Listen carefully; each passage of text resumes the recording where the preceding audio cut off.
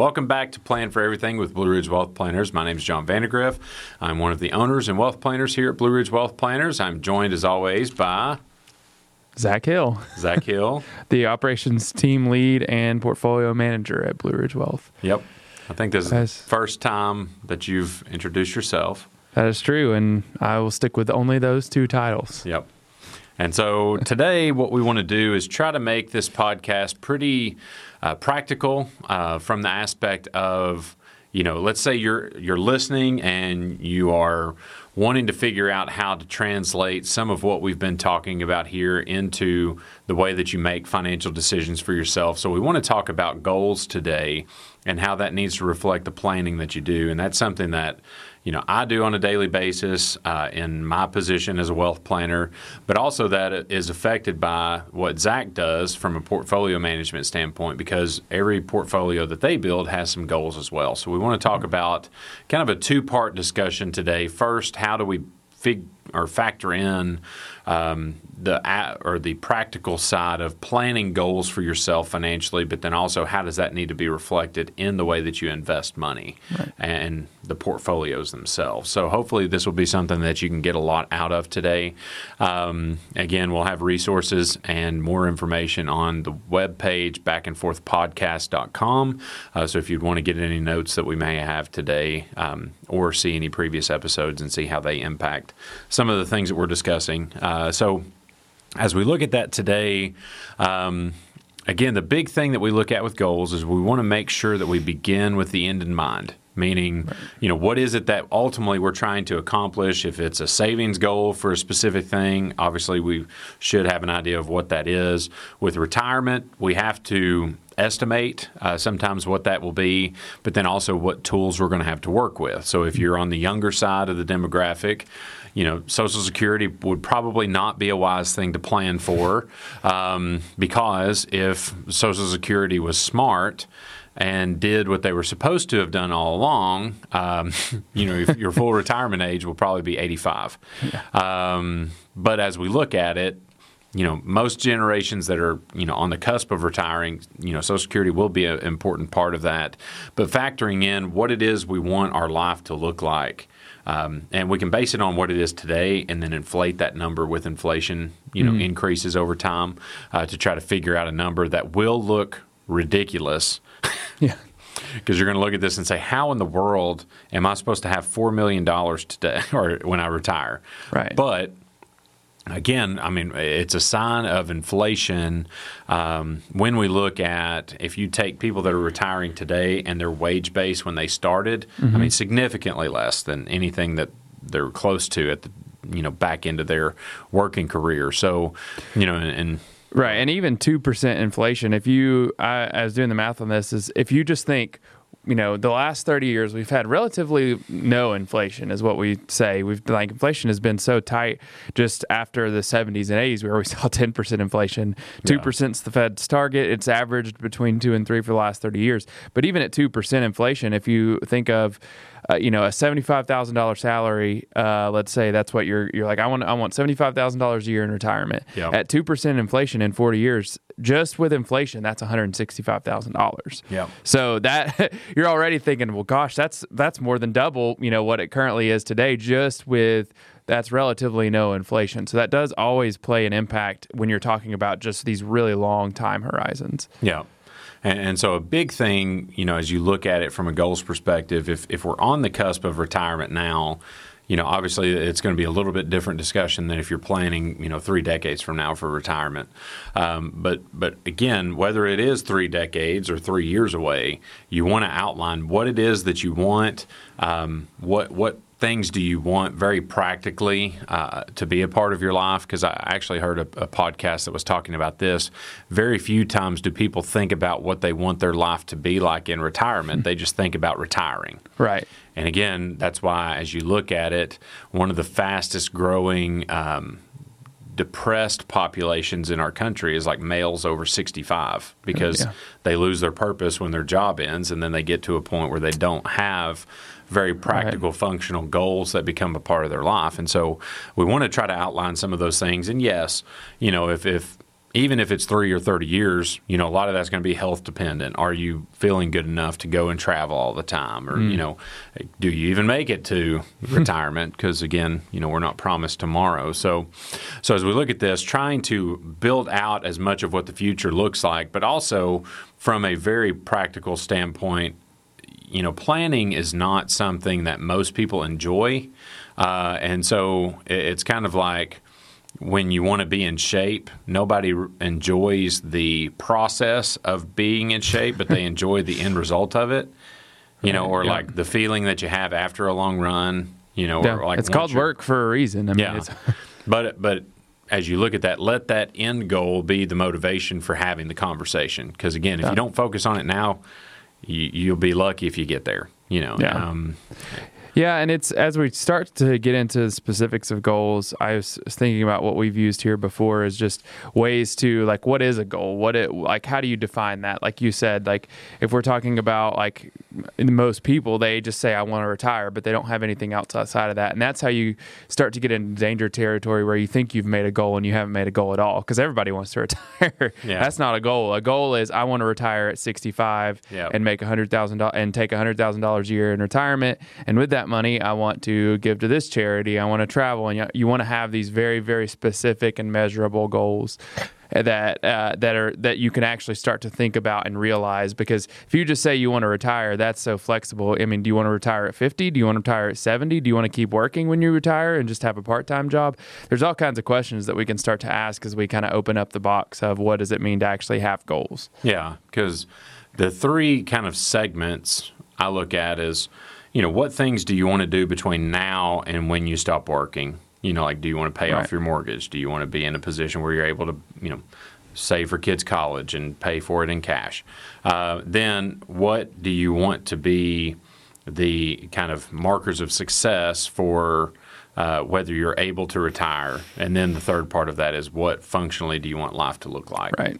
So as we look at that, I think those are very important things, and then they are going to be what casts the way that you make decisions about everything else. Because when we sit down with somebody in a first meeting, the first conversation we'll normally have is what we call goals, strategies, and tools. And so we want to understand what the goals are that somebody has before we ever recommend investments to them, because I think that not only is compliant but also very responsible planning. Right. But really the strategies that need to be a part of that are going to be built upon the goals that you have, and then the tools are just simply a byproduct of the strategies that you use. So if you need to generate an income of a certain level, understanding what that number is, but then seeing all the tools that you have that can generate income are a natural byproduct of that. So if you want a growth of a certain number or not to take a certain amount of risk, Yeah, and tools is such a practical way to think about that too, because you think like,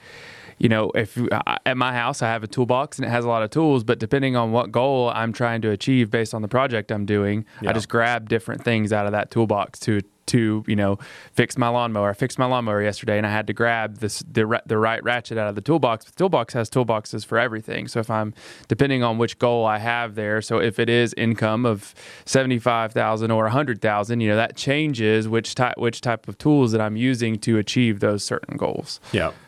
And then, as you start to seep into investments, that's where I think, you can tell me if you feel like this is accurate.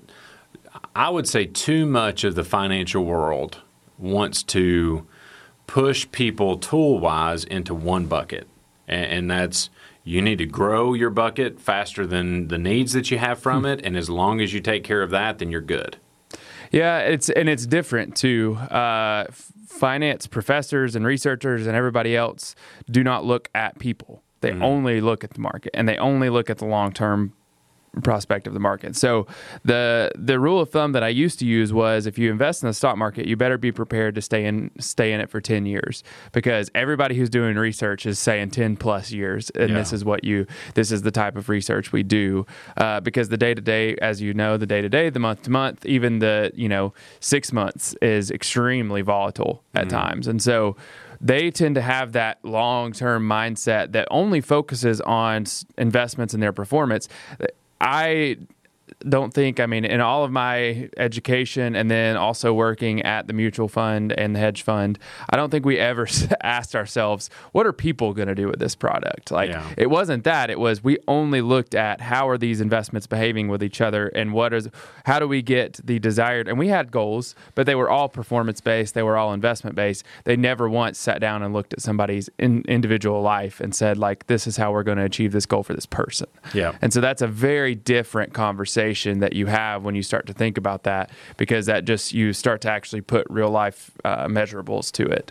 And that's so like you said, that the traditional finance world that you turn on CNBC and see, that if you're sitting there watching it, you're like, well, these guys make it look so easy. And it's like, yeah, their time horizon is infinite, because they're talking about long-term stocks or long-term markets. They're not talking about, oh, you might need to withdraw $20,000 in the next 6 months. They don't address those concerns. Yeah, and I think, as you look at that, it's important to recognize that when you're evaluating the decisions that people are recommending you to take, because as you look at it, if you have unlimited time and you don't need access, risk is meaningless. Yep. As far on a short term, because again, the market has shown time and time again, whether it's a 20-year period, a 200-year period, it will make money.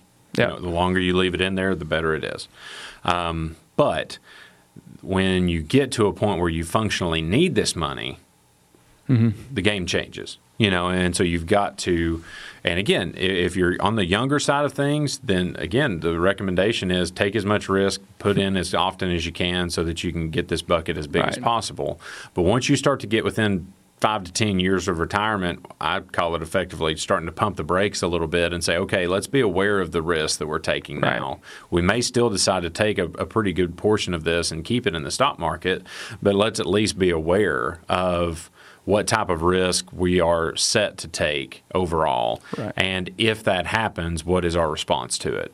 Because again, it's doing exactly what we're talking about from a practical goal setting standpoint and applying it to what are the goals that you have to respond to what your investments are doing. Because I think, as we make the transition over to what should your investments be doing, or how should you build an investment portfolio based on goals? Right. You've got to also reflect that back and say, okay, based on the goals that I have, those should trigger a certain response for me if certain things happen in my investments. So like if investments are way above average good, I should have a plan to access some of that and decelerate the risk on it, and keep that money. Right. Or if things are unusually bad, maybe I take money that I've got in reserves and put it in so that I have a great buying opportunity. So it's interesting the back and forth that goes on just from that dynamic of understanding what you want your money to do, understand what your money is set to do, and then those things will have kind of a interaction with each other, and again, keeping both of those in focus can allow you to make good decisions. And we've talked about this on this podcast before, but that is mental accounting. Is mental accounting and knowing what each of these goals are that you have personally, but also with your money, and merging those two worlds and trying to make sure that you're always in perfect harmony with achieving your goals on a broader term, and then having the assets and the investments that will achieve those goals, and making sure that those two things line up, because that's really what we're trying to do here, is line all of that up so that the ultimate goal of you being happy and confident in retirement is met. Yeah. And so all of those things are where you start to align those and start to talk about, well, do these investments actually make sense for what I want to do? Because if you start, like you said, we start in the first meeting and start to talk about what are your goals. All right, well, let's look at what you have, and does that actually make sense or does it not? Right. And those two things are where we're starting to say, like, what we're actually doing is marrying the personal goals and the investment goals to one cohesive plan. Yeah, and having a focused mental accounting, because like we talked about in that episode, you will mental account something. It's just your own bias will be your guide. But if you attach a goal at it, you kind of put that carrot out there and say, okay, this is the direction I'm going in. Now you're making mental accounting steps that are moving towards something or something that you're choosing, instead of moving towards something that You just have never put a name on. Exactly. And so that's why it's important to start with the identifying and having, the measurable goals and very specific goals. And so you know exactly what you're striving for. And when you look at your portfolio, you know exactly what these assets need to be doing. Yep.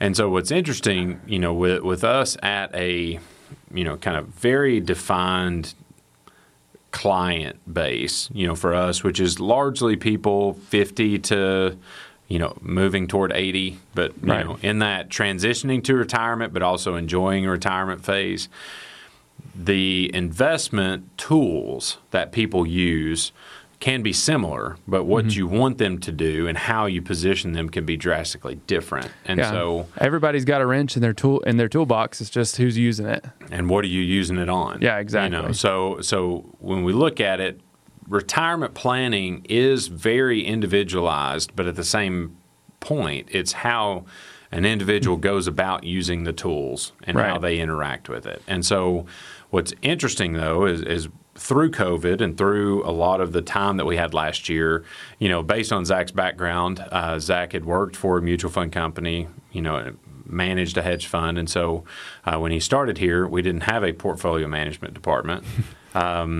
And then that was one of the goals, is to grow into that. So with last year having a lot of time, it gave us the ability to analyze, okay, even though all of our client situations are different, what are the things that we typically need or we see needed in a client situation that largely we're not getting in a great way in the open market? Because I think, everybody has a growth portfolio that they can go out and find, but can you find one that gives you enough diversity, or enough transparency, to know why you're doing and why you're taking certain levels of risk, So as we look at that, it's interesting how, even though the plans are unique, the needs and how much goes into each and how you access and interact with even those investments becomes very individualized, but also on a very broad spectrum. If you have two situations beside each other, they will be different. If you have 200 situations, you're going to start to see a lot of similarities between those, even though they all need different things. They all need different things in different ways, but yet they all need very similar tools. Everybody needs some form of income in retirement. It's just how are you going to get that income and what does that look like and all of the different conversations around that. But the base need is still there. Like there are very common threads across all retirees that we can kind of fit some of our portfolios to say, not everybody has the same allocation of all of the things that we do. It's not, if we had investments A, B, and C, not everybody's going to be equally weighted in all three of them because everybody has different goals. But at the base level, everybody here that comes to us, the main goal is that they want to retire and be happy in retirement. And so that goal, we start from the same spot. And then however we decide to tweak what we do in our toolkit, like we said, that changes based on everybody's individual situation. Yeah, because I like to compare what we're looking at from kind of the advisor or wealth planner role is almost like a checklist, where we're looking at it and saying, okay, here's a person, we're listening to what their goals are, but in the order of importance, some things need to be ranked in a certain order based on how important they are. So like what you acknowledged, I think the most important piece of retirement is how you generate income. Well, if somebody's got all their income coming from pensions and Social Security, you just check that box and then you move to the next one and say, okay, now we need to assess the risk that they want to take. Well, if somebody's taking the right amount of risk, you check that box and then you go to the next. So you're constantly moving through that progression. And again, depending on what somebody needs and how complex the situation will be, the longer that checklist becomes. And a lot of times that checklist is driven by what the goals are. So again, from a practical standpoint, identifying what you want. If you don't know what you want, it's going to be very hard for myself or any financial advisor, wealth planner to help you. Now we can have conversations to try to guide that, but ultimately the way you need to make decisions on your money is based on what you want it to do. Right. And what you want it to do will differ from, anybody else. And so you've got to hone in on that first. Then we start to have a very practical and real conversation about how you plan, and that's where we want to go to with how you invest money. So, as we look at that, the practical side of this is something that we definitely help people with on a daily basis. So if you want to get more information on how that happens, like we said, backandforthpodcast.com would be a great place to get into some more of that information. Contact us if you would like. But when we come back, we'll talk to Zach about how we go about building investment portfolios based on what we have as goals as well. Are you nearing the age of retirement? Is your 401k not looking the way you'd hoped all those years ago? Retirement is supposed to be a time to relax, a time to live. Here at Blue Ridge Wealth Planners, we strive to provide that service and opportunity. We can help you form a plan that will maintain and grow your retirement savings so that you can achieve what you envisioned when you originally set out on this journey. To see where you sit and what you can do to stand again, visit planforeverything.com. That's planforeverything.com. Blue Ridge Wealth Planners. Let us plan for everything so you don't have to.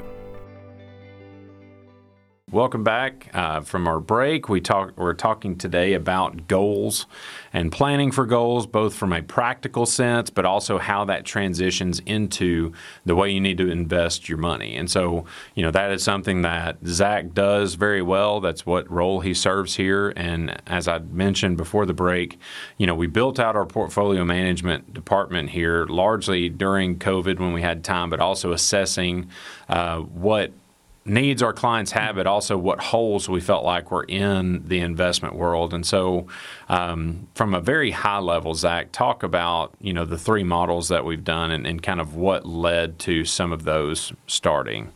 Yeah, so we do have three models. They all have very different goals, and those goals were created just out of conversations that you were having with our clients. And you said these are the three starting places. So we could, we start with three, and then we'll build out more as we see more goals pop up across our client base. But really, it was trying to achieve, the end goal of being happy in retirement. But as we trickled that down and we saw, within this allocation of publicly traded investments, so stocks and bonds and other things that fall into those categories, there were three portfolios that we could build out that would help achieve those, that our retirement goals. And so the first one, as you mentioned, like we've talked about growth portfolio. So we had one that was focused on growth. The next thing you said is, every retiree needs income. So we have a portfolio that we tried to focus to generate income. And the last one was, what do you need to do if you're going to live a long time? Preserve your wealth as well, because you want that retirement portfolio to last the length of your retirement. And so we built portfolios that would really meet those three goals. And I think that as we drilled down and looked at all of our available options out there, we thought, well, people are everybody has their own definition of what they think a growth portfolio should look like. But have you ever sat down and asked, are they actually doing that? Are these investment managers asking themselves these questions, or do they have, did they just say, well, the S&P 500 over the long term is a great performing asset, I'll just put it all there. And then they dress it up however they want, but at the end of the day, it's just the S&P 500. Well, the reality is yes, the S&P 500 is a very strong performing asset over the long term. Yeah. But there are all kinds of different times where there are other things you can invest in that have small cap stocks or growth versus value and all these other things that when you ask yourself the question of, okay, I want to grow this money, am I making the best decision possible? And those are the questions that we really wanted to ask ourselves, which are, sure, we have a growth focus. Are we making the best decision possible right now with this money to grow for the long term? And that's what we really wanted to do, was asking us, it's the next question. It's the difficult question, which is, am I making the best decision possible? I don't know. The market goes up and down, but I want to make sure that I'm making the decision that I believe is, well grounded in research and, historical data and all of these different things to make sure that at the end goal that we're meeting, or at the end that we're meeting the goals of the portfolio, which in turn helps all of our clients meet their goals. Which is interesting because most of the time, and I would say individuals definitely fall into this category, but I would say some financial advisors do this as well. They will purely invest money for growth based on what it did in the past or most recent Right. past. And again, all compliance people say past performance doesn't indicate future returns, which is true. But a lot of times people want to build a portfolio that did well yesterday and not necessarily well tomorrow. Exactly. And so as we look at that, I think there's a couple of things that go into that discussion. Keeping tabs with what's currently going on, but also asking the question of, based on what's going on, how can we spread our exposure to where we give ourselves the most likelihood of return no matter what? Right. And the reality of all of this is, and this is what kind of how I based all the decisions that, we made in the portfolios is, returns in the market are unpredictable. Mm-hmm. They are very volatile, and that's across stocks and bonds. Bonds can have unpredictable returns in short amounts of time as well. And so bonds are less volatile, but they're still volatile. Yep. And so as we're looking at this, it's kind of a fool's errand to say I just want to get 5% for the rest of my life, because I don't know, like what if the market makes 20% for the next 10 years, or what if it makes 0? Then 5% is all, it's all relative to each other. But the one thing that's not relative is what's the worst thing that's ever happened in the stock market? Really the Great Depression and the financial crisis. So we want to look at the risk side of things, which is we want to plan for all of the risk that you take by investing in certain asset classes rather than targeting returns, because returns are going to be, very volatile and all over the board. But I want to say that, this is the amount of risk that we're willing to take. And then that's how we start. That's really the first step in building these portfolios is if we've defined a goal as growth, that's great. Well, what's the maximum risk of growth, and how do we take that risk and make it, make that risk earn more return? And that's what we want to do, is start to say, like, we're not targeting return, but we want to take what I was calling them smart risks. I don't know if that's the best way to but it's just, you've got to take risks somewhere, but you need to ask yourself the question of, is this really the risk I want to take? Yeah. Because I think, you hit a strong point, and it translates to both sides that we're talking about, practical planning and then, investments. You've got to control the things that are under your control. Right. Like, you cannot control whether you're going to pass away a certain time or not, hopefully. I mean, you can, but not from a positive standpoint. So, as we look at the market, exactly the same thing. We can't make it return a certain amount. We hope it does, and over time it'll average a certain amount, but we can't do anything on the short term if the market returns just aren't there.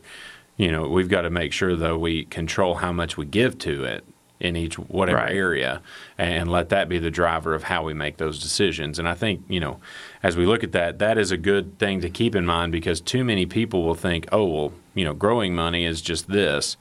And there are ways to be very lazy growing your money, just stick it in this thing and leave it alone. That should work over time, but how do you build something where it responds and makes decisions that try to improve that? Yeah, exactly. And that's because that's the question that if we talk about our income portfolio, for example, is if we just say, for the last 30 years, long-term treasury bonds have been one of the best performers. I'll get income out of these. If I bought a 30-year bond 30 years ago, for the last I've been making 8% a year, and it's been great. And then so I'll just keep doing long-term bonds. Well, if you look at the interest rate today, and it's at 2%, that's not a smart risk at all. Yeah. You're taking a lot of risk there. You're not getting any yield for the amount of risk that you're taking, but you're just doing something that's done well just because that's what's done well. Yeah. And not actually taking a step back and saying this is what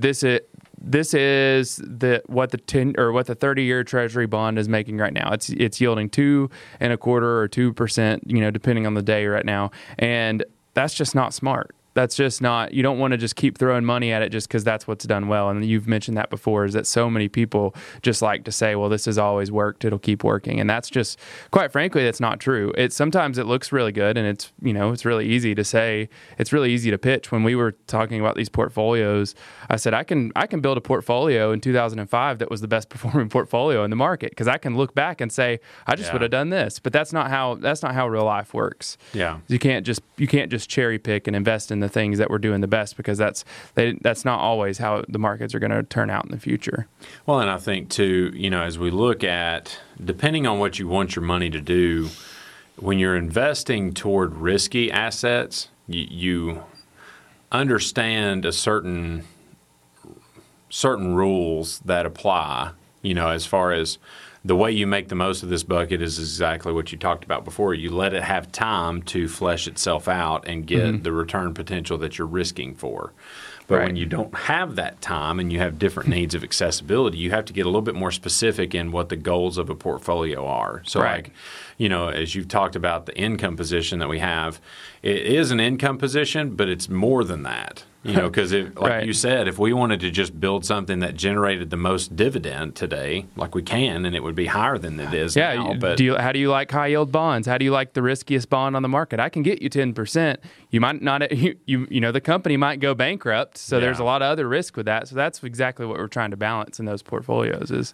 So I think understanding what it is that you want your money to do, but then also finding investment tools that do that. Because like for us, again, we have access to third-party managers. We've got access to, stock pickers, different things. But if you look over the gambit of what's out there and you don't see what you're wanting, then sometimes you have to do it yourself. Right, and that's kind of what, and we really noticed it in some of the income portfolios. We started looking at it and saying, they really, this income portfolio has a dividend yield of 4.5%. That looks amazing right now because, like I just said, the 30-year Treasury is at 2%. So anything above that is an incredible dividend yield. But there are a lot of risks in the market that are highly correlated with each other. And for example, in 2015, what they call the commodity super cycle busted, and oil dropped, and the price of oil started dropping rapidly. And so as oil started dropping, if you had commodities in your portfolio, you were losing money.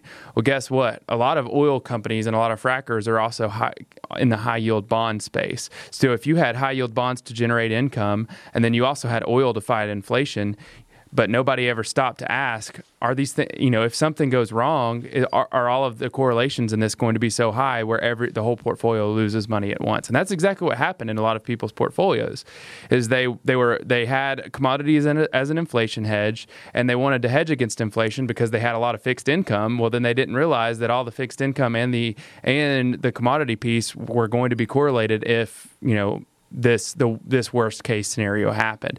And so then what I realized is diversification is really, really boring and it's horrible until it starts working, and then you're super, super happy with it.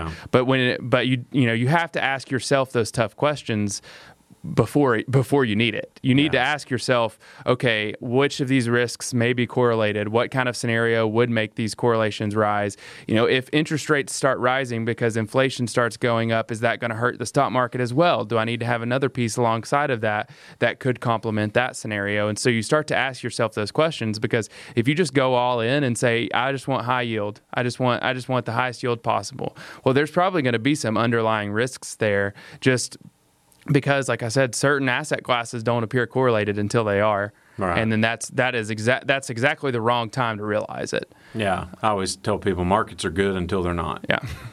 But as you look at it, I think that is another point that kind of comes back to goal planning, is if you don't understand what you're trying to do, you never have a true grasp of how good something is doing. Right. Because like in 2015, the market was flat, and so people were like, well, gosh, my investments aren't doing good. And your investments could be way outperforming other things. And if it's flat, like sometimes flat is good. Right. When everything else is losing money, flat is optimal. But again, for somebody that, it's interesting when you have a focus on diversification,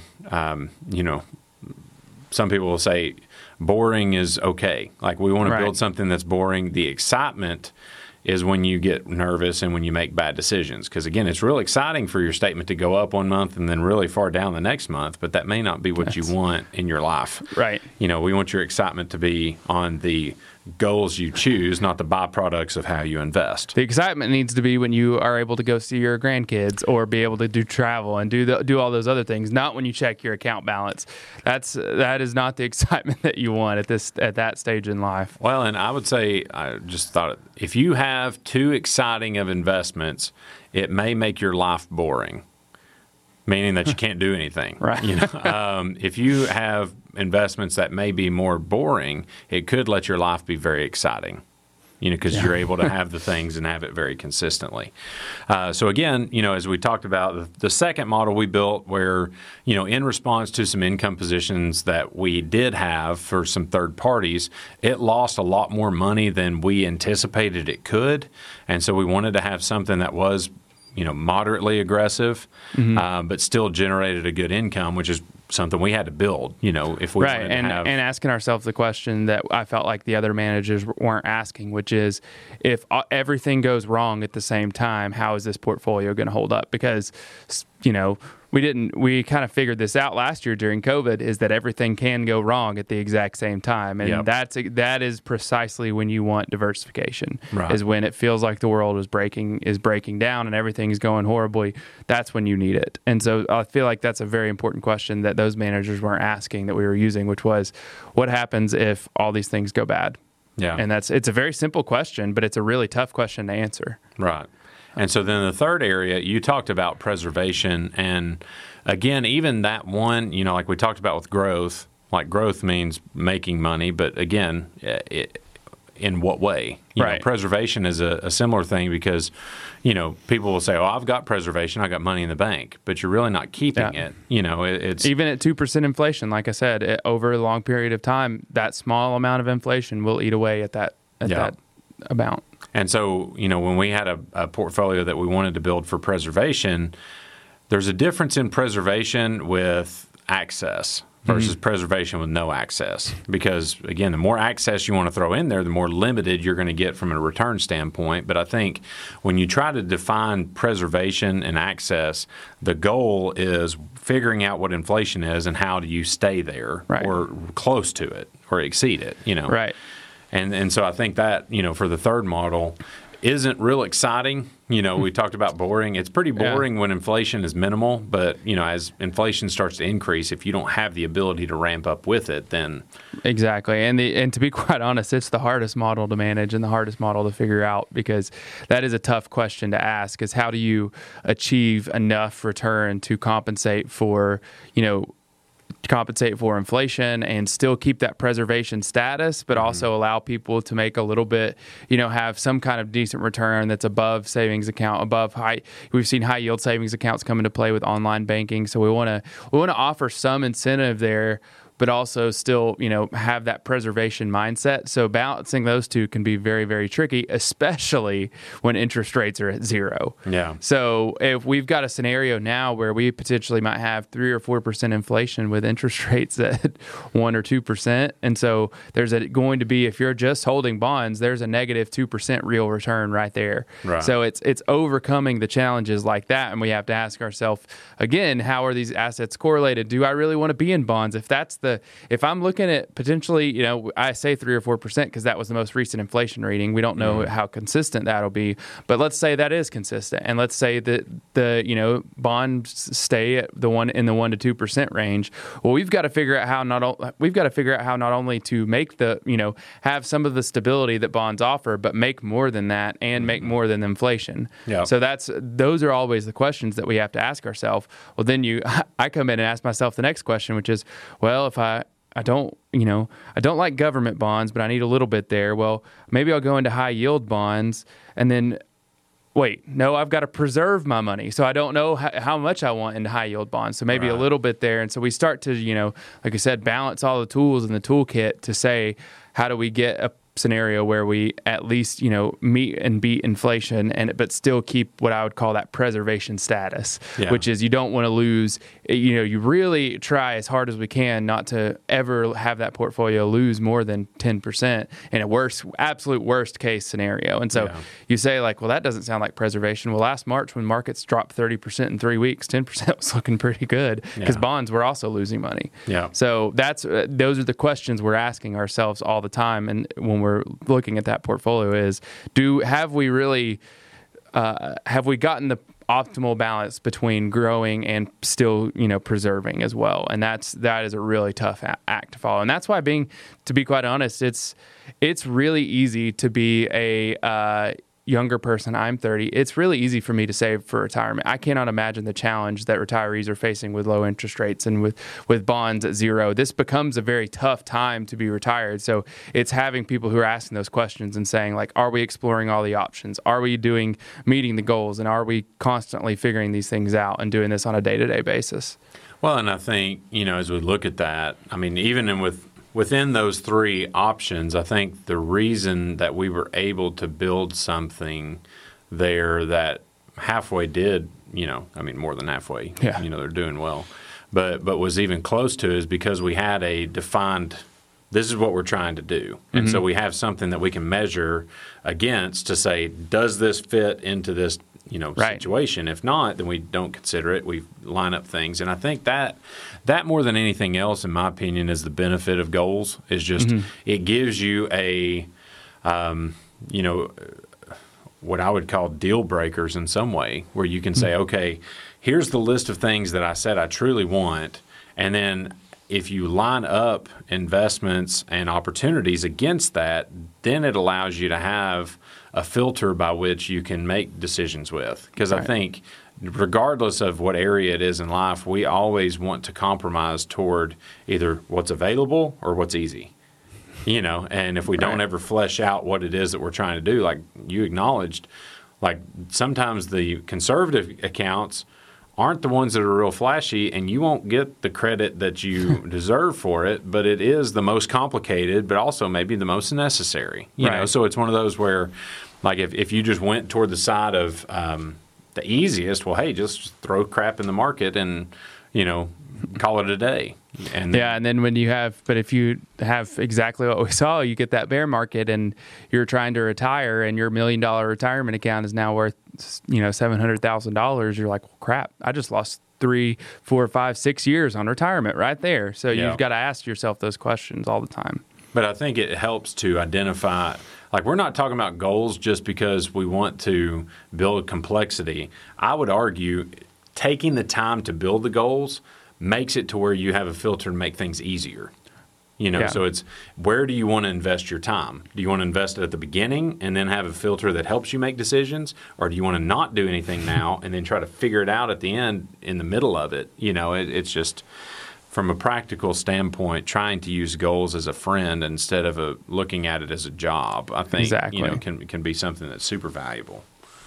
So as we look at that, again, hopefully that was helpful to not only see, okay, yes, goals are important, but also see the way that goals are affecting the way that you need to invest money. Because, from a practical standpoint, even in just the 3 models that we're managing, those are all meeting different objectives. But to build those out, we had to see, okay, what are the things that we're actually looking for? What jobs do we need done? And then how do we get something that's a stopgap, fix for that?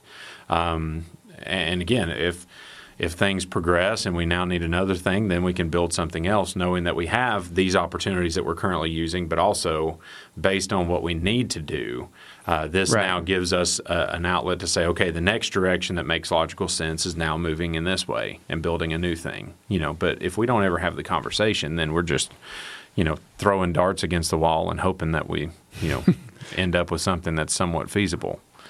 So anything to add on that, as we kind of wrap up here? No, I think that it's I want to say this just because I was thinking it as you were speaking, which is goals are so important for everybody from ages. I mean, if you're thinking about it, we'll just stick to the investing world. From 18, when you can open up a retirement account, to, when you're in retirement at the very end, the entire time, goals are extremely important. And as we think about that, we have talked about it almost exclusively from the retiree standpoint, because that's who our clients are. That's what we're constantly doing on a day-to-day basis. But to get to retirement, you had to save for retirement, and you had a goal that was that caused you to save through the entire time. If I didn't want to retire, I don't need to save for retirement. Right. So I even start, I start with, I want to retire and I want to retire at 70. So let's say I save X percentage of my salary that'll get me to that point. So we start. Yeah. So goals have permeated every aspect of your life, even if you haven't explicitly set them, but it makes it so much easier when you do. Right.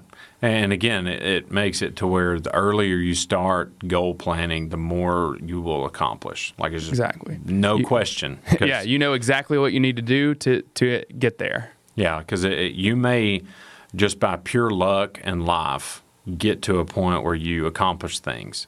But the more you identify and the more you focus your time on the right things, the more you'll be able to spend time doing stuff that allows you to accomplish what's important to you.